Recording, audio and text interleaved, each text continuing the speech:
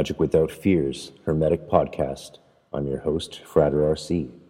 For more and exclusive episodes, visit magicwithoutfears.com. Thank you for your support.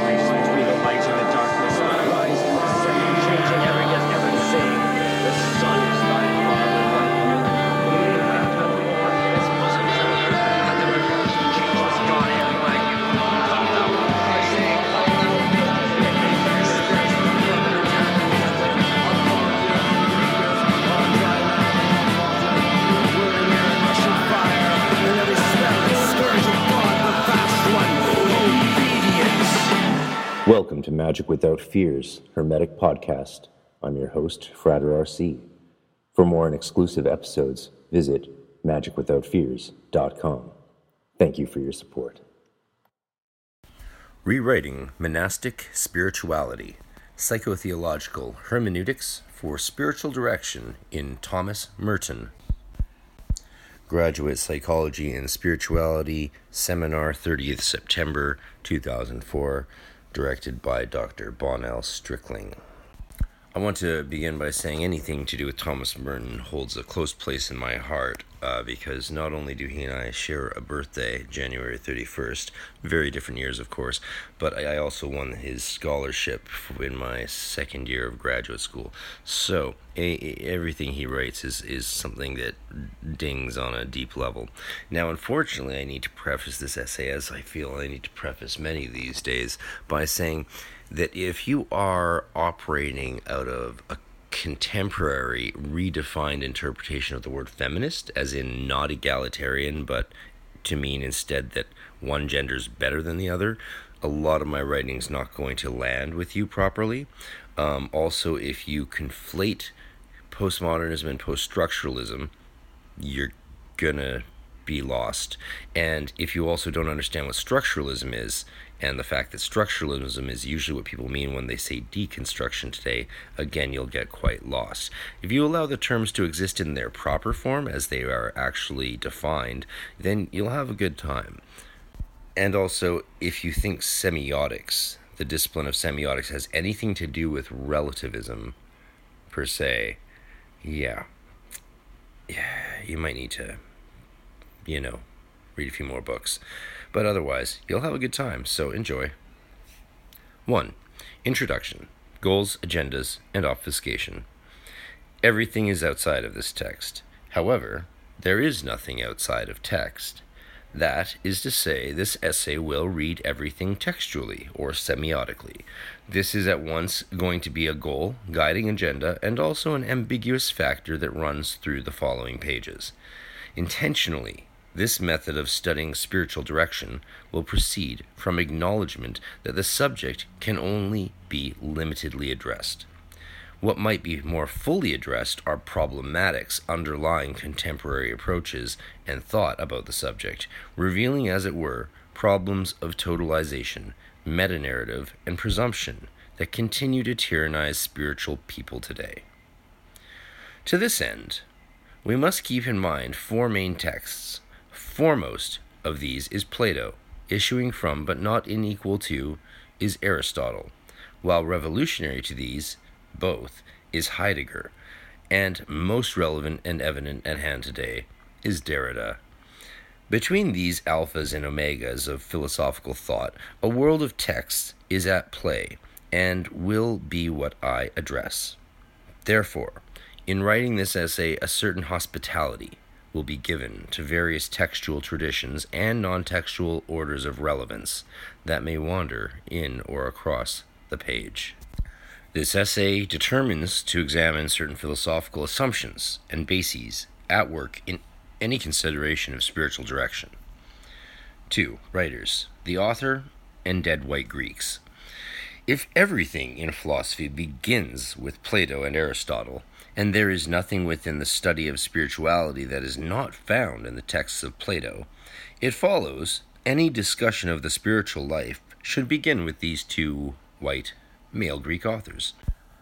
Note, given some necessary brevity in this study, a review of Heideggerian hermeneutics or the deconstruction of Jacques Derrida must be omitted, and left to you, dear listener, to understand what are common methodologies in the concerned fields today. For brief clarifications or reference for further study of terms and concepts, for example, Cora, difference, erasure, abgrund, see a Derrida dictionary. Note that these are not necessarily deconstructivist terms, but span the field of 20th century philosophy from modernism to postmodernism, structuralism to post-structuralism, and the semiotics that actually ties it all together, though is often ignored. A further note, Robert Corrington, in his work Bringing Semiotics into Naturalist Cosmologies, adopts the useful term orders of relevance that he uses to refer to any signs, or what Derrida would call texts. However, for Corrington, orders of relevance have an outside, it seems, when they are found within the naturing of pre-semiosis. This, given the context of spirituality in this essay, will be considered, along with, though not identical to, ideas of apophaticism as well as negative theology. These two, it should be noted from this outset, though highly related, are not the same. Nota bene, to those not familiar with Derrida's rhetorical technique called erasure, it is simply a method of speaking of something while denying its often seen appeal or reliance on some ontological presence.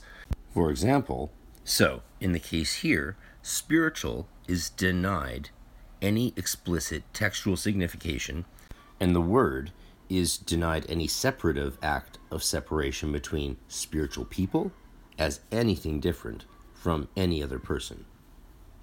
Now let's get back to the Greeks.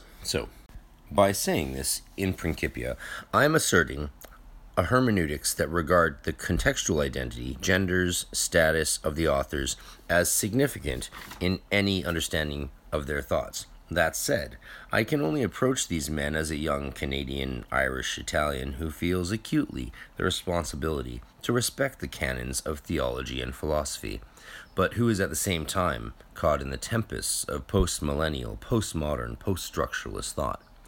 Today, I feel the urgent need to speak to the ethical confusions and spiritual wastes and wilderness that is our often lonely, yet global, village.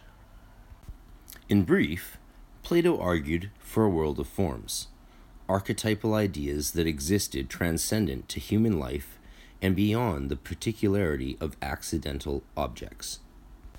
Aristotle opposed this by proposing an essential essence that united being at the core of accidentals, but that it was through the particulars that we can come to know the essence of an object or idea.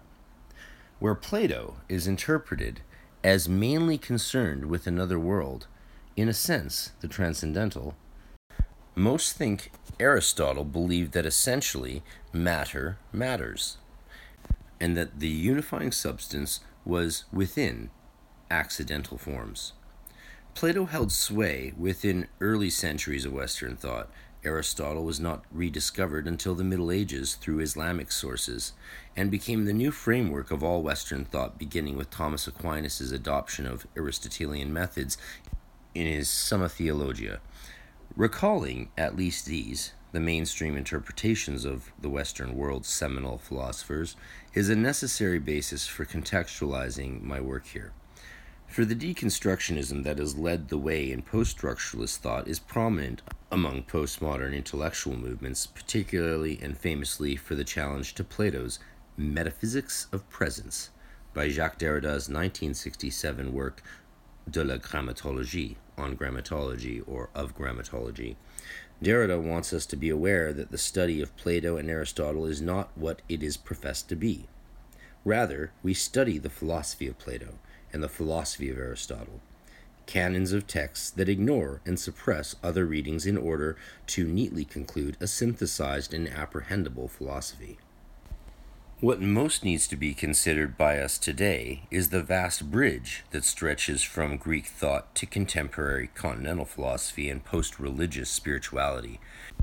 It is a given that much of the pearls of Greek thought were drawn from the washed-ashore vessels of earlier Hebrew and even earlier Egyptian thought. Interestingly, this directly indicates the very tension I want to address, because the problematics that pervade contemporary spiritual life issue from an anxiety of global and personal conflict, the paradoxes of pluralism, and the tension of closures and openings characteristic of our ecological and political ascesis within all orders of relevance today.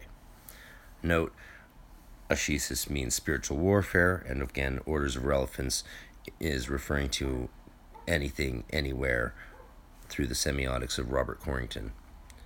That is to say, everything is at war, from mineral to plant to animal, this includes human, and even deiform life.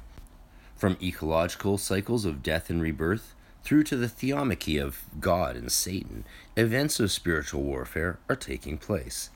Derrida is battling Plato. Deconstructions are battling the canonical readings of philosophy's great texts, and the bridge shakes that carries us over the flowing river, which, like Umberto Eco's ontological structuralism, is an ultimate and united, while at once plural, reality that, though it exists, is never fully, completely, totally known.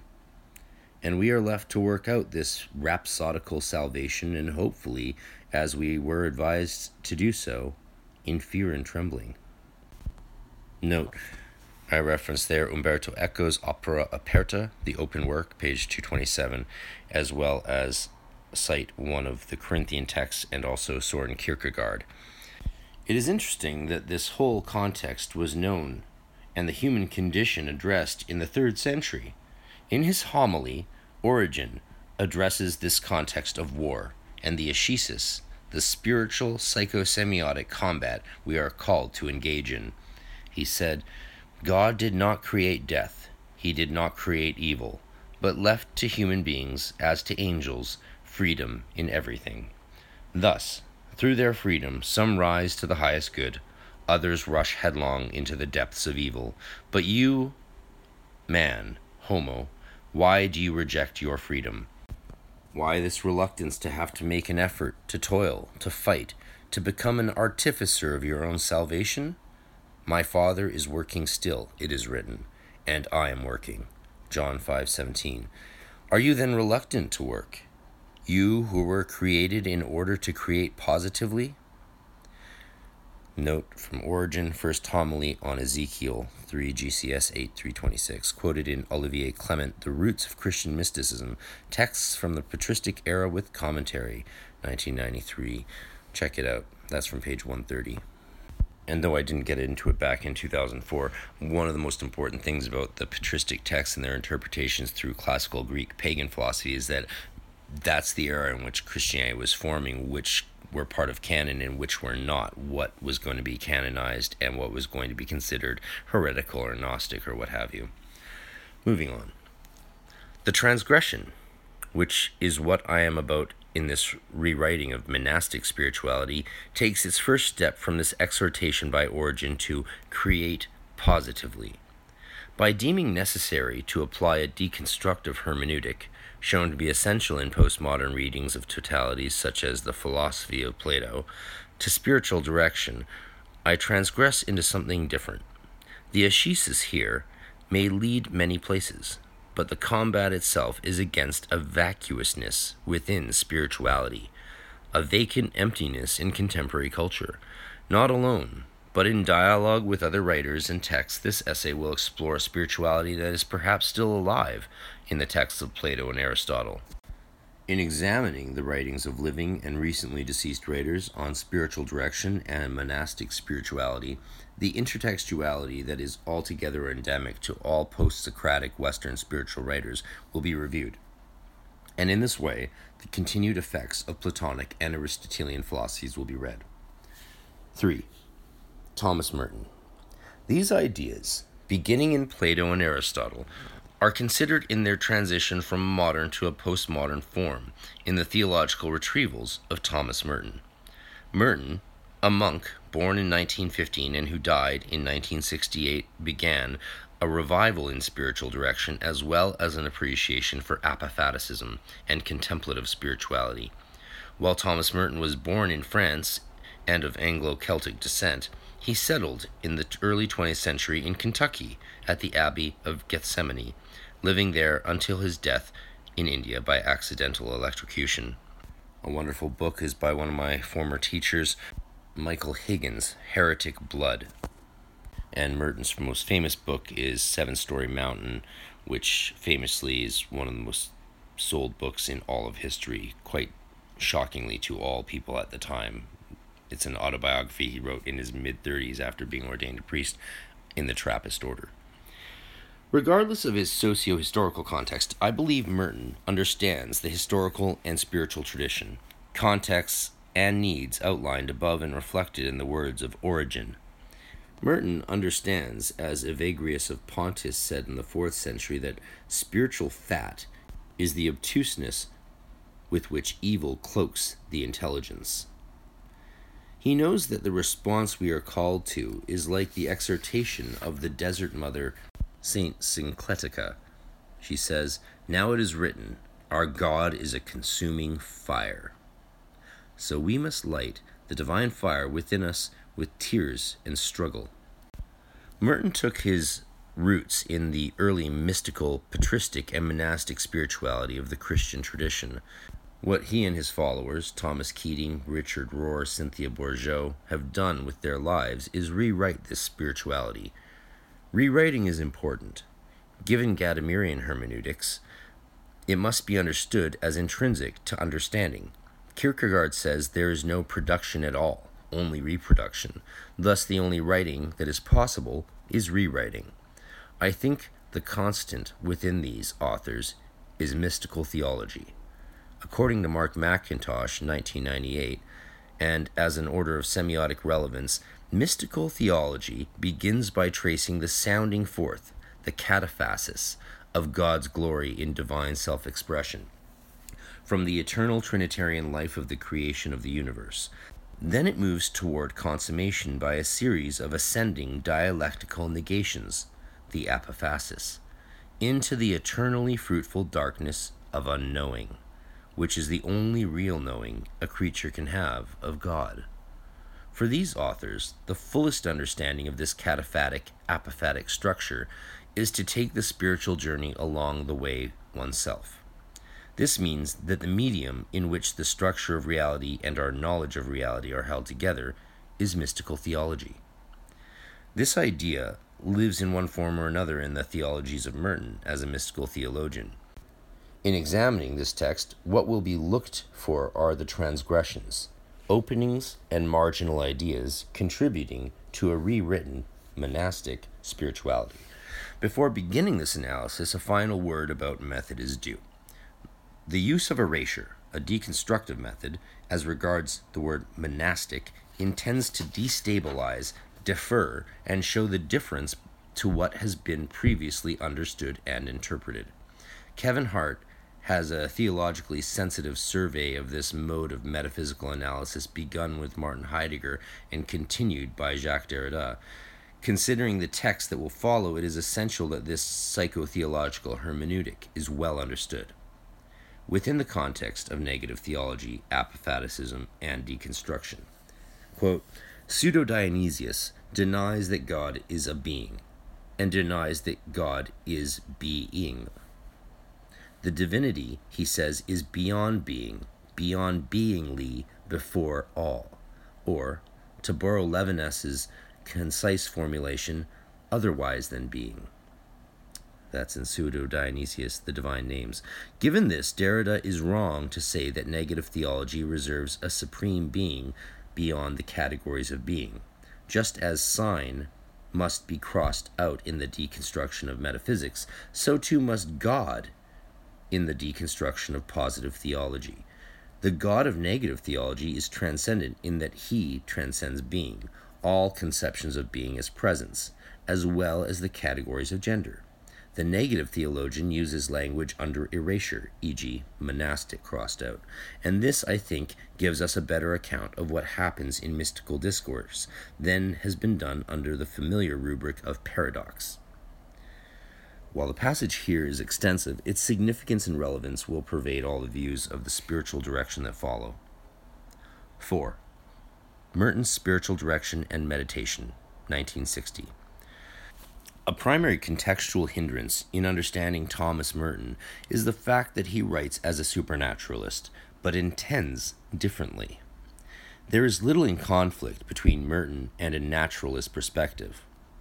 From Merton's writings of nature, juxtaposed to his journal reflections on religious life, it is easy to see the aporia within Mertonian supernaturalism that allows an ecstatic naturalist reading and, notwithstanding, an emancipatory reenactment. What I've noticed is, yes, he was bound very much by his time in the Catholic Church in the 50s and earlier to interpret supernaturally, but if you look at actually his journal writings and all his other work, it's quite clear that he interprets as God living very much in and with and through the world. Emancipatory reenactment is another semiotic terminology for decontextualizing an interpretation so that it can have relevance for us today. Establishing Merton as an ecstatic naturalist is controversial. However, replacing this Catholic monk's metaphysical base allows for continuing interpretation of the still living theologians who in most ways follow his thought. My rewriting of Merton's views, all of which center on a spiritual direction drawn from Christian monastic existentialism, asserts that Merton would be comfortable with all supernaturalism being considered as within nature. The super thus being rewritten as the ecstatic element. The dual components of supernaturalism that are being destabilized are 1. Experiential, and 2. The political. The experience of humans sensing a reality beyond the faculties, 5 senses, in ecstatic naturalism is explained as a psychosemiotic inclusion in orders of relevance, aspects of reality, that are within sacred folds in nature. Quote, "The concept of the sacred fold has appeared in several places as a way of indicating that there is something about the how of nature that generates unusual orders of great semiotic density and scope that cannot be said to derive their efficacy from human projection alone. Stonehenge is such a sacred fold, even though it is a human product as much as it is a natural product. The concept of fold denotes the quality of a folding back over on itself again and again so that the sign vehicle becomes a series of indefinitely ramified orders within a deep numinous core that transforms them under certain conditions that may never be fully understood." Corrington, 2000. Thus, the experiential is included within a grand natural scheme. For Merton, God is total. For ecstatic naturalism, nature is total, thus large enough to include an ostensibly, although not actually, transcendental God beyond nature. What is sought is not an eradication of the numinous sense that is often ascribed to and described as the supernatural, rather a redefinition and rewriting of its categorical metaphysic. The spiritual experience that we have called supernatural is now called natural, or at most ecstatic. The experiences remain the same. The political destabilization that occurs in ecstatic naturalism and this expansion of nature to a totalization of reality is the removal of tyrannical power from human instituted orders. Aside from the obvious use of supernatural authority claimed by most churches, including the historical Catholicism, psychosemiotic political tyranny is also evident. Charismatic leaders, gurus, spiritual masters, who assert a special locatedness for themselves due to supernatural disclosures of privileged esoteric gnosis, tyrannize the polis of their interpreters, who are always called upon to understand and are unavoidably influenced by the outgoing semiosis. Spiritual leaders assume and possess particular psychosemiotic force. This force is destabilized when taken into an ecstatic naturalism that equalizes the potentiality of access for all orders of relevance. The tyrant has no special knowledge when that knowledge is available to everyone and everything. The only specialness is one of role. Then, that is given and confirmed by the community of interpreters and the dignity of the leader's own psychosemiotic integrity. Thomas Merton's own perspective supports this method and movement of ecstatic naturalist cosmology within the texts of his own writing. To show this, I will particularly study his Spiritual Direction and Meditation. Not only do Merton's views conform with the above, but further integrate the view of apophaticism that is paradigmatic to the heuristic agenda of ecstatic naturalism, especially concerning the pre-semiotic and naturing. In other words, the nature before the visible nature. Note, due to the particular cosmology of this naturalism, it is important to recognize that the description of the pre-semiotic or naturing as simply indefinitely invisible is not necessarily true. The faculties are, I believe, categorically excluded from contact with the pre-semiosis, especially in regard the concept of chora. C.F. Corrington, 1998. This text, studied within the context I have outlined above, is a revised collection of several articles written by Merton over time in the magazine Sponsa Regis until 1959. What is unique to Merton and absent in his spiritual followers is that Merton has only ordained persons in mind as the audience of his text. This pre-60s, pre-Vatican II context is telling. What makes the text an interesting study and informative to other texts is the insight of Merton, his prophetic awareness of issues that will one day take center stage, and his sensitivity to the problems in spiritual direction current to his time and evident in humanity's past. This text is one of the few by Merton to receive the nihil obstat, meaning it is authorized by the Vatican as sinless teachings from the Church. Merton sets the tone for understanding spiritual direction from the start. Quote, "It is not mere ethical, social, or psychological guidance." He says it is spiritual. This quaternary is the base point for Merton. His readers are aware of his adepthood in discussing ethics, sociality, and psychology, but he chooses to remind us about the integrating spirit that must supersede and be recognized within the rest. Here I suggest there is also the first hint of an underlying apophaticism in Merton's monasticism and spiritual direction. For while ethics, society, and psychology are based in visible realities and acted out in the world, spirit resists expression. Merton comes from an understanding of Meister Eckhart and John of the Cross. When Merton speaks of the spiritual, he speaks from a belief in something or a no-thing beyond his Trinitarian confession. Such, of course, could not be made explicit in a text with nihil obstat. Merton's heterodox mystical tendencies are part of why other writings of his did not receive the imprimatur of the Church. Merton's prophecies were not of invention, but of a hermeneutics of retrieval. He sensed what was needed from the tradition, where humanity was headed and what it called for, and gave what guidance he could.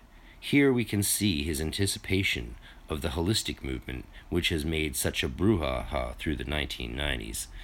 Quote, "The spiritual director is concerned with the whole person, for the spiritual life is not just the life of the mind, or of the affections, or of the summit of the soul. It is the life of the whole person, for the spiritual man and woman, pneumatikos, is one whose whole life, in all its aspects and all its activities, has been spiritualized by the action of the Holy Spirit, whether through the sacraments or by personal, interior inspiration.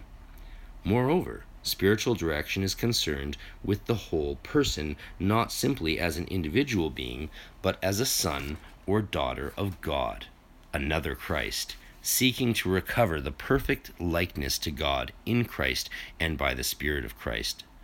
Merton, 1960, page 14 to 15. Merton sees 1 Corinthians 10:31 as emblematic of the modus for a spiritual person. Merton is seeing the spiritual life as one of transformative spirituality, in which there is not merely a translation of love of God to devotional acts, but a love of God that divinizes the entire person, a theosis of human life into divine life. As an earlier teaching of the Church, theosis has been maintained in the Eastern Church, but only recently, largely thanks to Merton, been retrieved in the West. This has been corollary in monastic life to the practice of meditation. While this revival of reinterpreted monastic spirituality has been publicized beyond the esotericism of the monasteries and abbeys, a key facet of its understanding is even still unretrieved. The postmodern reader will hardly fail to notice the exclusive language of Merton, which, as writers such as Julia Kristeva point out, is the indicative tip of the iceberg to a greater problematic in modern and pre-modern thought and spirituality. Along with Merton's exclusion of the feminine gender in his writing, despite the fact that female monastics were well known to be among his audience, marginalization of the emotional, the desiring component of human selves is evident. Though the text mentions the ethical, social, and psychological, contemporary readings and thought argue the emotional should not just be explicitly included in the categories of self, but privileged as a key motivating factor. Merton sees the spiritual liberation of theosis transforming humans into beings capable of being spontaneous and moved by love. However, he does not give sufficient attention to the pre-transformational powers of desire and affection that guide, influence, and determine our activity. With an increased appreciation and respect for the feminine, not only in linguistics and the workforce, significantly feminist rereadings and therefore rewritings have emerged and contribute to the subjects, such as spiritual direction as a whole. Grace Jansen writes in Becoming Divine, Towards a Feminist Philosophy of Religion, that persons are not ready-made souls inserted into bodies by God, nor minds which could be mature and whole independent of the physical history of the individual, and which could arguably continue after bodily death. Rather, human personhood is achieved, and achieved at considerable cost. A human baby begins life as a mass of conflicting desires. In order to become a unified subject, some of those desires have to be repressed. This repression of desires is the formation of the unconscious, and from the unconscious, repressed desires may always threaten to erupt. Therefore, strategies have to be in place to control thought, feeling, and behavior, lest the fragile subject falls apart once again into fragments. Traditionally, religion has been the source of some of the most effective of these strategies of control. Jansen, 1999. The role of desire is clear, and this should suggest innumerable things when considered with the Mertonian vision of a person living in the continual transformation of a monastic spirituality. Through spiritual direction, a person grows ethically, socially, psychologically, and, in order for all this to be considered spiritually, we must highlight emotionally or desiringly. If a person desires to live, as Corinthians 10:31 suggests, quote, it means that in all his or her actions he is free from the superficial automatism of conventional routine.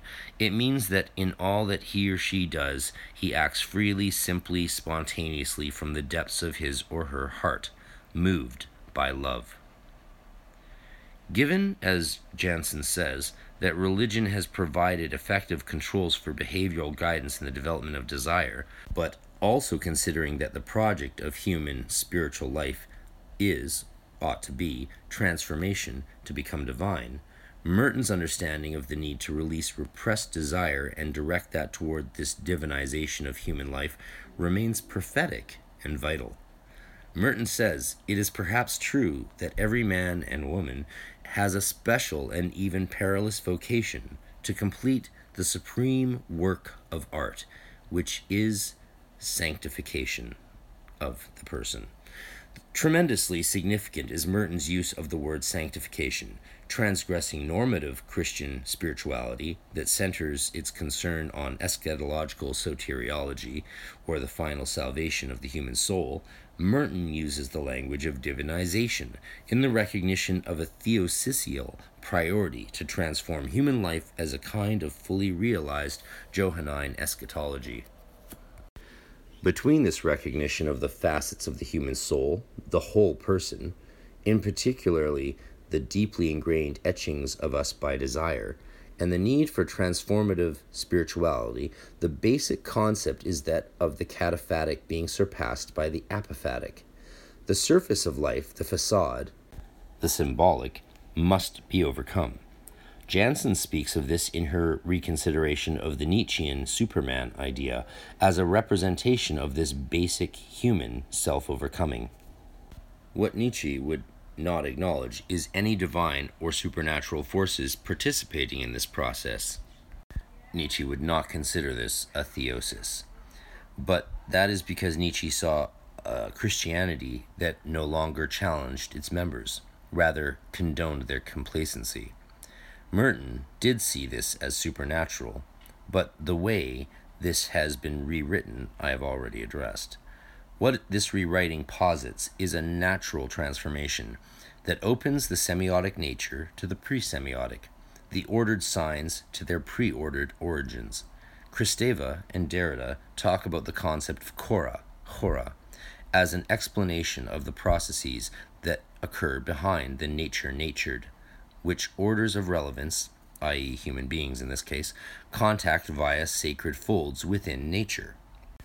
It is this very breaking beneath the cataphasis, entering into an apophasis, a pre-semiosis of nature-naturing, where the true self begins to be known. Note, for a full explanation of Merton's theology of the true self, see another mentor of mine's, James Finley's Merton's Palace of Nowhere. I cannot recommend that book enough, especially to my current audience. Quote, "The whole purpose of spiritual direction is to penetrate beneath the surface of a man or a woman's life, to get behind the facade of conventional gestures and attitudes which he presents to the world, and to bring out his inner spiritual freedom, his or her inmost truth, which is what we call the likeness of Christ in his soul." Merton, 1960. Merton is clear that the transformative work in spiritual direction begins beneath a surface, and also that it relies upon a spiritual force, a non-human force. This ties psychoanalytic understanding of human life with appropriations of ecstatic naturalist metaphysics. The end effect is a rewritten text for a spirituality that acknowledges the depth of humanity as an enigmatic and uncontainable, as well as dependent upon non-human orders of relevance to participate in the theosis. It is important that we recover, says Merton, the full idea of spiritual direction and rescue the concept from its impoverished condition, according to which the director is one to whom we apply for quasi-infallible solutions to moral and ascetic cases. In acknowledgement of this condition, Merton is discipling those who will follow his lead in the retrieval of spiritual direction, away from the mechanical, systematic, and rigid paradigm Merton envisions a natural revision of the relationship between director and directee. For he says that some directors, under the pretext of acting entirely according to supernatural principles, are tyrannical and arbitrary. Merton says that a rigidly supernatural theory of spiritual direction is not compatible with what spiritual direction and a revised monastic spirituality needs. Quote, "The first thing that genuine spiritual direction requires, in order to work properly, is a normal, spontaneous human relationship. We must not suppose that it is somehow not supernatural to open ourselves easily to a director and converse with him in an atmosphere of pleasant and easy familiarity. This aids the work of grace. Another example of grace building on nature." 1960. Here, Merton struggles with the linguistics of supernaturalism embedded into his own formation, while trying to iterate a natural, spontaneous mode of human-divine interaction that does not sustain the psychotheological pretensions of supernaturalist tradition and, I would argue, ontotheological claims. What Merton is forced to confess does not match his theological conclusions. There is a tension between these two, a tension that is only fully worked out as the postmodern is fully dawned and a greater openness to a rewritten spirituality given. 5. Spiritual direction on the groundless path. The main point is, and must be restated, that Enlightenment nuances and certainties have lost sway of the popular First World. In Second and Third World countries, these idealisms may never have held sway, or in some cases are even just beginning to find footholds. But the path we walk today is a groundless path. The postmodernity that is in many ways only beginning to gain its full momentum here in 2004 is increasingly making the idea that we walk a path naive. Where there is surety that a path is beneath our feet, there is also closure, which can only work as a counteractive to all messianicity, which is, as Derrida and Caputo have made clear, unnecessary for ethics today. Note there, Deconstruction in a Nutshell by John D. Caputo. Messianicity is openness to the marginalized, transgression of boundaries, and the anxiety of unknowing, all of which contribute to the development of faith. There is a certitude of any totality, belief, in any overarching pathway. We may inevitably fall into a tyranny of interpretation. We must remain open without falling into relativism, and this is the greatest challenge. Note, here Derrida is certain that both total unity and total diversity are suspect. How do you spiritually direct or guide a person without appeal to universal absolutes? Merton's proposal and retrievals that I have explored a little above are preemptive in their recognition of the prescription of the needs of postmodern people in a deconstructive age. Merton is directly aligned to Derridian thought and, as Merton recommends, that, quote, perhaps sometimes a little anxiety can be a good thing. But that said, and the anxiety of Derrida confirmed in Merton, the simple answer to the question here is by example. Without categorical imperatives, utilitarian calculations of right and good and true that span time and space, what the postmodern world craves are examples, and people willing to lead through their example. Spiritual leaders who seem to demonstrate good examples are apparently popular today and answering many people's needs on a large scale. The Pope, the Dalai Lama, the Archbishop Desmond Tutu, and other religious leaders who walk the walk are examples to the need of filling this void left by the surreptitious departure of spiritual and moral certainties. As Merton wrote of the spiritual director before even 1960, the first duty to be an effective director is to see to his or her own interior life and take time for prayer and meditation, since he will never be able to give to others what he does not possess himself. What we need to walk this groundless path, this path of unknowing, bereft of certitudes, are guides. And having only famous guides will not suffice. The Pope is not a sufficient spiritual director for everyone. The Dalai Lama can only teach so many. Despite the publication of numerous books by both religious leaders, individuals on the local level need to take seriously what is a call to holiness, a call to the spiritual life that requires hospitality to each other and rejects either walling ourselves into confined cells or even the limits of our own complacent consumer lives. Richard Rohr's simplicity moves from this base in Merton, for Merton continues in his text to discuss how the director directs in simplicity. The literatures are moving toward fulfilling the needs of people for suggestions in this area. Many texts have yet to be written, however, that are sensitive of this context and this need in the postmodern hermeneutics of spiritual life. Whatever the ultimate trajectory will appear to be, for now, it is one without certain direction, rather one that wanders. That in itself, now I think, is the greatest gift that we can have in spiritual direction: freedom to wander. 6. Not all who wander are lost. I think Tolkien's words were prophetic, as well as being descriptive for his time. This is not to say they are true, for this is part of the entire problem we face today.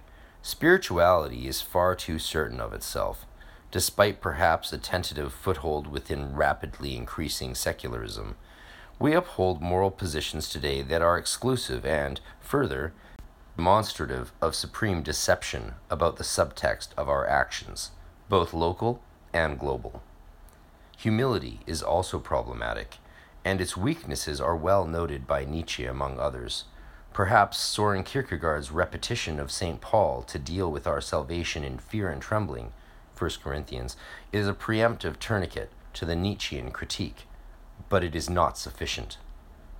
The Pauline texts are compromised today by their interpretive surpluses and are at best homiletical, that is, exhortative. They no longer serve their thoughtful purpose and cannot be taken within their eschatological context in this post-Y2K millennial environment. What I believe must be embraced today is this notion of hospitality and of wandering. The reconstructions of what we see as the good life since World War II have championed the stable, secure, white picket fenced home, the reliable breadwinning husband and the homemaking wife. These reconstructions propose Edenic visions of stability and certitude that were utopian to say the least, and maybe illusory and self-deceptive to say the most. Transgression, a healthy spiritual mode, would here be a wandering off the property, out of the suburbs and into a different land, where things are, perhaps, uncertain, where dinner is not necessarily a meatloaf served precisely at 6 p.m. This movement is from the naivete of onto-theological predicates to the openness of uncertainty, and the hospitality to the unknown other. This movement is within what I am seeing as the psychotheology of the present, the rewritten monastic spirituality. Monastic spirituality has been in the retrieval process since Merton's famous autobiography. Widespread popularity in classically monastic practices such as contemplation, meditation, asceticism have entered post-1960 popular culture, most sources being brought from the Eastern religious traditions rather than the Western sources. This need to go to the East has been, in part, due to these metaphorical and literal monastic walls. It was not until the late 1970s that Thomas Keating began to retrieve and promote contemplative spirituality for the common people in the form of centering prayer. Increasingly today, the spirituality of Buddhism finds greater appeal among Christians than many traditional Christian forms of prayer and ritual. All this has led me to a proposed rewritten spirituality, wandering past the walls and confines that have sheltered traditional Christian spirituality within ecclesial, monastic, or clerical walls is not a losing of the way. Rather, I believe, a growing of the way. This deconstruction is anything but a destruction. This entrance to the play of reinterpretation is wanderlust, for sure. But perhaps the only thing that will save Christian spirituality from becoming buried, entombed, petrified within the very ecclesial walls built to protect and sustain it. 7. Conclusions, holes, and openings. The writings of Thomas Merton and his spiritual disciples have worked to perpetuate the growing awareness of Christian spirituality in the contemplative and apophatic tradition. There is a tremendous breach between this field of theology and other theological departments. One of the holes that this essay seeks to indicate is that between spiritual theology and philosophical theology. Exploring this hole, I think, will create an opening in the study of spiritual theology to communicate through philosophical theology with the secular mind, which embraces philosophy and psychology and marginalizes by assuming that it has grown past its roots in Dark Ages theology and Christianity. Some have spoken of the postmodern world as one that has assumed Derrida's critique of Plato's presumptive dualism. All dualisms assume a singular reality and are thus totalizing in their proposed cosmos or metaphysics of presence. Therefore, postmodernism is often said to have surpassed the artificial division of the sacred and the profane secular. Problematically, to the secular mind, this would work out to mean that the sacred has been surpassed and is consumed, at best, as an eccentric topography within the plurality of secularism. Others, religious types mostly, would in their turn perceive the sacred as achieving an ubiquitous God in anything, panentheistic status. Aside from the fact that neither of these alternate visions to the secular, sacred, dualistic cosmos are what Derrida has in mind, all of such renditions and reproductions of our cosmology fail to achieve. They are all still metaphysical. They do nothing. Instead, the kind of action that a surpassed dyadic model needs is one that is methodological and therefore non-metaphysical but active. From theory to praxis, spiritual theology, through a psychotheological methodology of action, transgressively engages boundaries and limits that we have held as universal categories since the Enlightenment. Thanks for listening. For more of my further developed thoughts on this, continue with checking out my 2005-2006 major work, The Ethics of Understanding God. And please follow on Spotify so we can try and force them to actually pay so that we can give that money to the interviewees I would like to continue to do for 3 hours plus at a time. It's insane that we can't get money from our work these days, but if we get enough followers, apparently 100, they have to actually give you the money they earn from our work. So I would love to forward that on to people I get to talk to in the future, especially some of the professors I have coming up. So thanks for listening. Take care. Peace. Hermetic Science Enterprises is a publishing company based in Scotland, UK, that specializes in Western esoteric printed literature as well as educational videos.